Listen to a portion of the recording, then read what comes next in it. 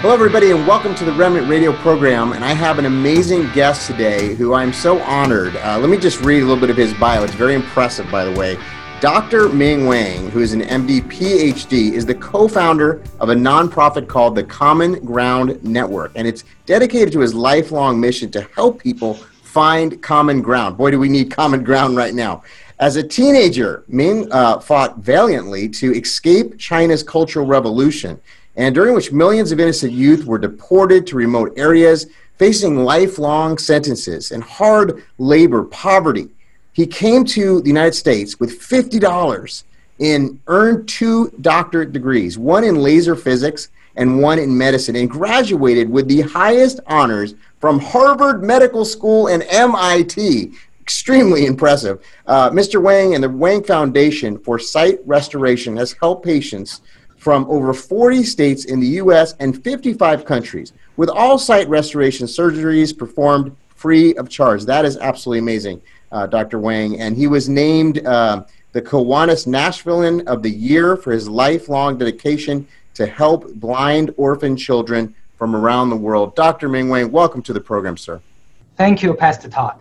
It is an honor to have you. And, I will tell you, in just reading your bio, God has really used you. And that's why we had reached out to you, because we were just so impressed by the work that you're doing and thankful that you have such a heart for philanthropy and also an amazing story. And so I wanted to kind of just start, in your story, because I think your story is so important. And then, of course, I want to get to the book and the other things that you're working on now. But will you tell us just a little bit more about your story coming from China during the Cultural Revolution and what you experienced?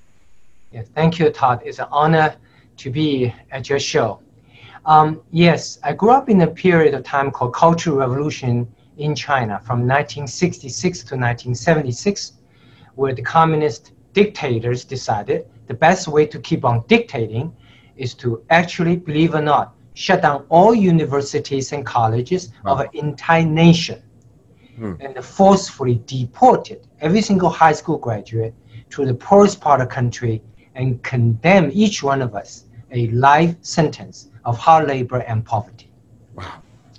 So that was your fate, Dr. Wang, was that you were condemned to this hard labor camp type of lifestyle, correct? Yeah, for life, and not just me, 20 million others. So when I finished my 9th grade, I was going to be sent away to labor camp for life. Then the only way to escape that is to try to play a music instrument or learning dancing, so that I might have a chance to get into what they called communist song and dance propaganda troupe. If I could do that, I might be able to avoid being sent away to labor camp, being allowed to stay in cities, because communist government still needed musicians and dancers in its propaganda troupe. Wow. So, not just anybody can learn how to sing and dance. There's some people that just don't have that gift or talent. Were you able to do this? Yeah, it was. I had to learn the music and play music and learning dancing surely for survival, Yeah. But even if I didn't have very much talent, I have to do it. But then the communist government discovered that I was playing music, learning dancing with ulterior motive, really not for music or dancing per se, but to avoid labor camp. So they stopped my music dancing practice. Then I was going to be sent away for sure to labor camp. Then 1976, I was 17. I got lucky. The communist dictator died. Wow. The dictator died. So the Cultural Revolution ended, and I got the chance to, apply or, exam for college.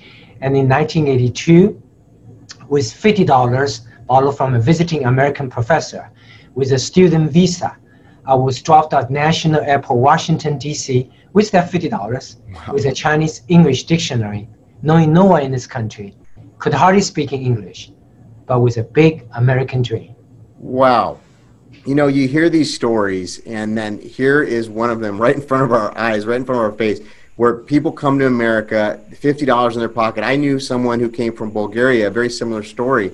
And what is the first thing you do when you come to America? You have $50 in your pocket. I mean, what do you do? How do you sleep? Where do you go to, eat? I mean, how do you survive with $50? Actually, I came in dressed in funny Chinese dress, and people were laughing at me on the street. So I knew I had to dress like American, and I only had $10. So what could I do?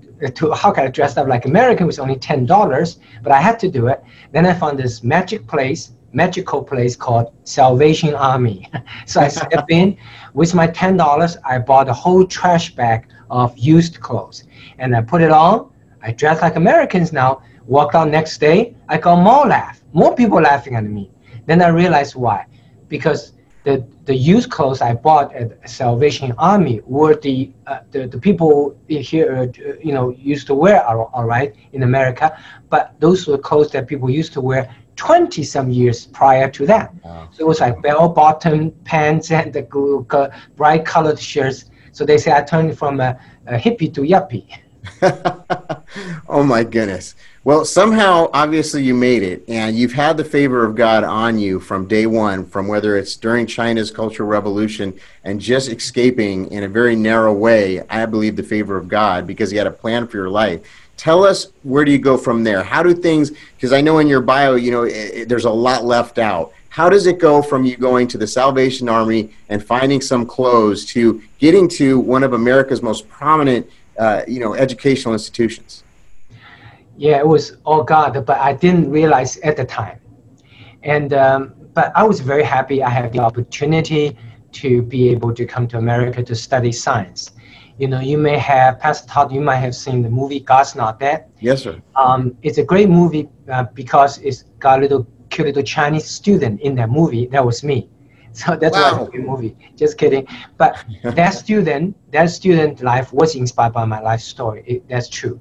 So just like that student, I came to this country, was not interested in anything else other than study science. I'm very blessed. I was able to get 2 doctorate degrees, one in medicine, one in laser physics, and graduated from Harvard and MIT. Wow. So then it was in the study of medicine, the structure of human eyes, I realized that science did not offer all the answers to the problems. That is the Christ that gives the designer, why the human structure, human eye is so complicated. So I learned that life is not just about science, it's about science and faith. Science tells you what things are, and the faith tells you why things are. Wow. Yes. And how did you accept the Lord? Did you just come to meet him on your own, or did someone share the Lord with you, or how did that happen? Yeah, just like the movie God's Not Dead, that actually a professor shared open the door in my life to Christ. Actually, what I like to do is maybe let me show you a video. This is the second video I want to show you today. It's a little bit clip of the movie God's Not Dead, and also talk about how he opened the door in my life to Christ. Let me go ahead and share you the video now. In its opening weekend, the movie God's Not Dead brought in an astounding $9.2 million, making it the 10th all-time highest box office Christian movie hit. And now, in its second straight week, it continues to smash expectations and has brought in an additional $9 million. And you may not know it, but this small-budget film that's getting big national attention has a local connection. Take a look. This semester I propose that we refuse to waste our limited time together debating the existence of the big man in the sky. Fill in the papers I've just given you with 3 little words. God is dead. I can't do what you want. I'm a Christian. It's the story of a college student who defends God in front of his atheist professor and classmates. One of his peers he influences is a character inspired by the life of a local doctor. The character Martin in the movie basically paralleled the life of my own. Pastor Rice actually texted me with a photo of Martin, and he said, "Okay, Ming, here's the guy who's going to play you." And I replied, I said, "Oh, at least he's better looking." What happens in Martin's heart is something Dr. Wang remembers well. So I grew up in China as atheist and during what they call Cultural Revolution. From 1966 to 1976, the communist government decided the best way to govern is to destroy the future of all of these young people. His fate was a lifetime of hard labor and poverty, but a chance meeting with an American professor changed everything. In 1982, with $50 borrowed from him, with enough money borrowed from relatives, that enough for one way airfare, that I was dropped out National Airport, Washington, D.C. with that $50, with a Chinese English dictionary, but with a big American dream in my heart. Ming worked hard and eventually was accepted into Harvard. There, a Christian professor took an opportunity to influence him. He took me out for lunch, and he said, Ming, what's across the street? I said, that's a car. He said, what's the difference between car and human brain? I said, human brain is a lot more complicated. He said, okay. Can you imagine a power of random piece of metal assemble itself into a car? I said, no way.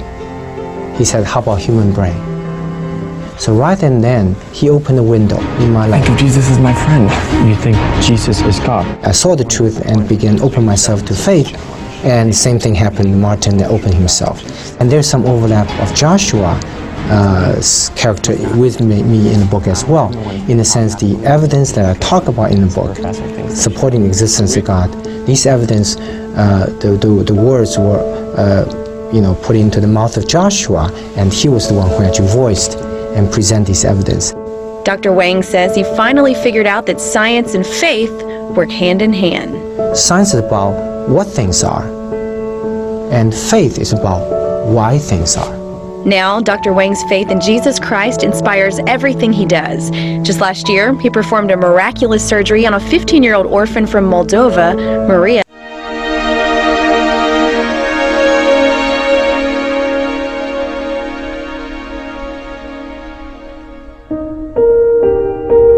De la 7 ani am ajuns la școală și când am ajuns cu probleme de vedere, îmi părea că o să fie totul închis, nu o să am prieteni, dar totul s-a ales prin puterea lui Dumnezeu.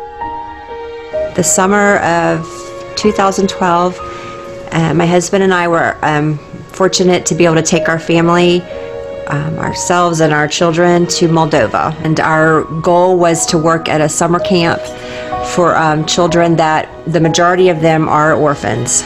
We walk into camp and all of a sudden there's this beautiful girl sitting there on a bench all by herself. She just looked so sad, so lonely, and her head was down and nobody was around her. And so I went up to her with a translator, and I said, hi, I introduced myself, and she told me that her name was Maria, but that's all, I could pretty much get out of her. She wouldn't look up at me, and I said, Maria, let me see your beautiful face. Let me see you. I want to see you. And she looked up at me. And it was then that I realized that she had something just terribly wrong with her eyesight. I could tell. A year after IBOR 2012, that when we first heard about Maria came to the United States and walked into our One Vision 3D cataract and LASIK center. We sat down and I plotted out the whole sight restoration surgical plan, and involved 10 different steps. Each of the steps can have two possible outcomes, success or failure. And we can only get to the next step if the previous step is perfect or successful. I know that that's a very small possibility for humans, but God is powerful.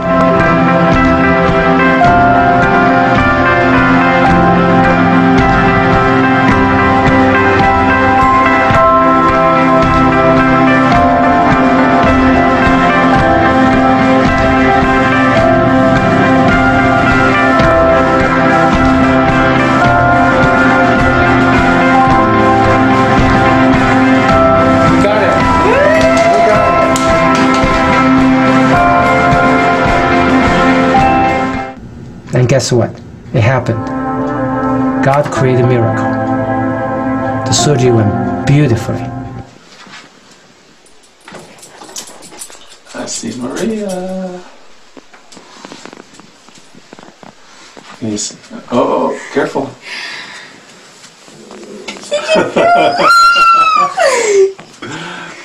You see Casey? Look at Casey. Can you see me?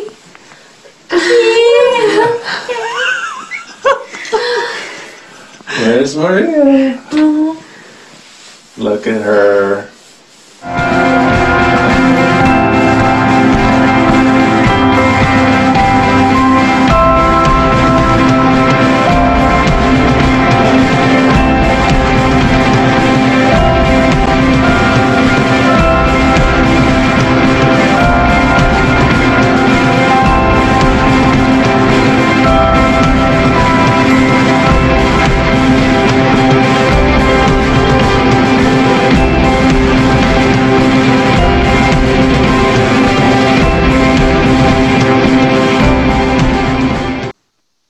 Wow. Dr. Wang. Oh my goodness, it's hard not to tear up after watching a story so touching as that. You are being used to not only be a doctor, but also to change people's lives and do it as a work of the Lord. How does it feel to be able to do something like that and see someone's life affected in that way? That's a great question, Pastor Todd. Often friends ask me why I work so hard. I work all the time. I went to school for 31 years straight, and I'm really 82. I just aged well. I'm just kidding. But lots of years, and day and night, weekends, and people say, why you work so hard? What motivates you? What really motivates me is that for that moment when I could play a part in helping someone come out of darkness into light, and be there the moment that what you just saw, Maria, that I'm so pretty, she saw herself for the first time. That's worth all the sacrifice, all the hard work. And I used to not understand why they had to go through all this hardship, suffering during Cultural Revolution in China. And now I realized that God wanted me to go through that, those sufferings, so that now as a doctor, I can feel the empathy. I can identify with patients who are living in the darkness, who are suffering, because I used to suffer. You know, sometimes I get students ask me, because I give commencement speeches at university, college, graduation, high school, and also at church presentations about faith and science. I believe they are friends, not foes. And students, you know, say that, you know, I don't need to know Christ. I can study hard, just be a good scientist, engineer. And I said, my life, I have learned that God let me go through that hardship so I can feel the pain and suffering of my patients today. I can be better connected to them. And so, yes, science is the foundation. You need to work hard. But my life experience has taught me that it's the Christian faith, the belief in Jesus Christ, that give me the purpose of what I'm going to use all the science and technology for. You know, in this case, is to help those who need the most help. Those are blind orphan children that our foundation has dedicated ourselves to. Actually, you know, Pastor Todd, one of the conflicts today in a scientific-driven society today is as science keep on developing, it invariably clashes with moral, ethical faith principles. For example, in ophthalmology, we're dealing with aging eye conditions, macular degeneration, diabetes, glaucoma. In order to properly treat these aging eye conditions medically, you have to do research on young tissue, you know, stem cell fetal tissue. So what do? Do you use fetal tissue? If you do, how can you justify hurting a baby for the benefit of adult? If you don't use fetal tissue, doesn't mean just stop researching, watching grandma losing sight, become blind, suffering from aging eye conditions, that for which the only treatment has to come from use of young tissue. And so the science and faith sometimes come into conflict. In fact, many young students, you know, the study have shown that students entering college, still going to church, when we finish college, 75% of them no longer go to church. Why? Because they don't see the power, the relevance of faith in Christ in today's very fast scientific driven world. So we need to address those conflicts. We need to find out what's God's intention. That God wants science and faith to have a common ground. You know, for those of people who know me, the common ground is my life's passion. I always want to help people find the common ground to resolve the gridlock. Actually, Pastor Todd, I can show you a very brief video about my 20-year journey trying to figure out what's the right thing to do. On one hand, I would love to help my elderly patients improving their eyesight, treating these aging eye conditions. On the other hand, I was a Christian already by then. I did not want to touch the baby. So the question is, should I or should I not use fetal tissue when it comes to treating elderly medical eye conditions? Wow. Let me show the second video, and this is the last video I'm going to show about my 20-year journey on this tough question. Do science and faith have common ground or not? The video now. Hello, I'm Dr. Ming Wang, and I'm here to tell a story. And through the story, I want to ask one of life's greatest questions. Are faith and science friends or foes? In today's world, faith and science are often at odds with each other.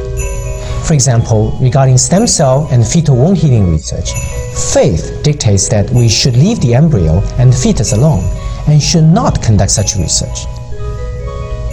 In contrast, science says we should. If we follow our faith and do not conduct such research, then how can we face the patients who are suffering from illnesses for which stem cell and fetal wound healing research may present the only hope for treatment? If we do conduct research on stem cell and fetus, how can we then have the peace with the thought of destroying the life of an embryo or a fetus? Are faith and science truly incompatible or at odds with each other? Which side would you choose? 16 years ago, we found ourselves faced with an agonizing situation of having to answer this question. We were conducting corneal wound healing research and found that, in contrast to an adult eye which scars after injury, resulting in the loss of sight, a fetus can actually heal without scar. As an eye doctor, I really want to help my patients restore their sight. But I was also struggling with my moral conscience and faith. How can I take life away from an unborn child? We agonized over this dilemma, to the point that we were at our wits' end, and I nearly gave up on the whole fetal wound healing research project. There just seems to be no solution at all. I asked God. James 1:4 says, "Let perseverance finish its work so that you may be mature and complete." I needed to know that it was going to be a long and arduous journey, that the right solution is often the most difficult one. We began looking at this problem from different angles and perspectives, and stumbled upon the amniotic sac, a casing which holds the baby before the baby is born and is disposed of after the child is born. Is it possible the amniotic membrane may in fact contain the ingredient of scarless fetal wound healing process? Excited at this possibility, we began a series of experiments. Finally, after 16 years, we succeeded.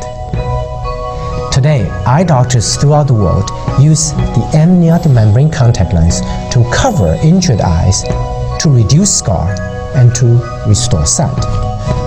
Amniotic membrane contact lens is a powerful example which shows that, in fact, faith and science can indeed work together. Through the study and use of amniotic membrane, we gained a better understanding of the scarless fetal wound healing process, which benefited adult eyes and helped restore sight. All these without touching any part of the unborn child. My name is Ming Wang, and I do believe that not only faith and science are compatible and can work together, but also it is through uniting them rather than splitting can we actually find a new, unexpected, and more powerful solutions to the problems in our lives. Wow. Dr. Wang, you have so much information that you have just given us. You're like the dream person for a reporter like myself and a pastor to talk about, because you're talking about the very things. We only have a few minutes left here, but you did mention the Common Ground Network, and I know that you just wrote a book, From Darkness to Sight, and it's behind you. Tell us a little bit about how we can find your work and more information about what you're doing, and I'd love to have you back on the show very soon. Thank you, Pastor Todd. Yes, I'm holding here my autobiography, From Darkness to Sight, and it's from darkness to sight both physically and spiritually. Physically, escaping communist dictatorship, suffering during Cultural Revolution, have come to America for freedom. But spiritually, start as an atheist, and having found God, Christ in this country. And so this book, autobiography, From Darkness to Sight, the proceeds goes to our Sight Foundation, dedicated to help blind orphan children from around the world. And anybody who is interested in the book, they can visit wangfoundation.com. And also the book, Pastor Todd, is in the process being made into major motion picture right now. Wow. It's called Sight, and the movie will come out next year. And regarding common ground, yes, Pastor Todd, you know, I'm so motivated and to help us, all of us, overcome the polarization, to find a common ground so our nation can resolve the gridlock so we can move forward. The reason I'm so motivated is because I used to suffer in the extreme form of polarization, which is dictatorship in communist China. So I came to this country, have found freedom, and realized that America is about freedom, it's about common ground, it's about faith, and it's about responsibility. So as an immigrant, as someone who, I take care of patients with vision problem every day, those people who appreciate sight the most are those who used to be blind. So who appreciate freedom the most are those who used to not have freedom, which is somebody like me.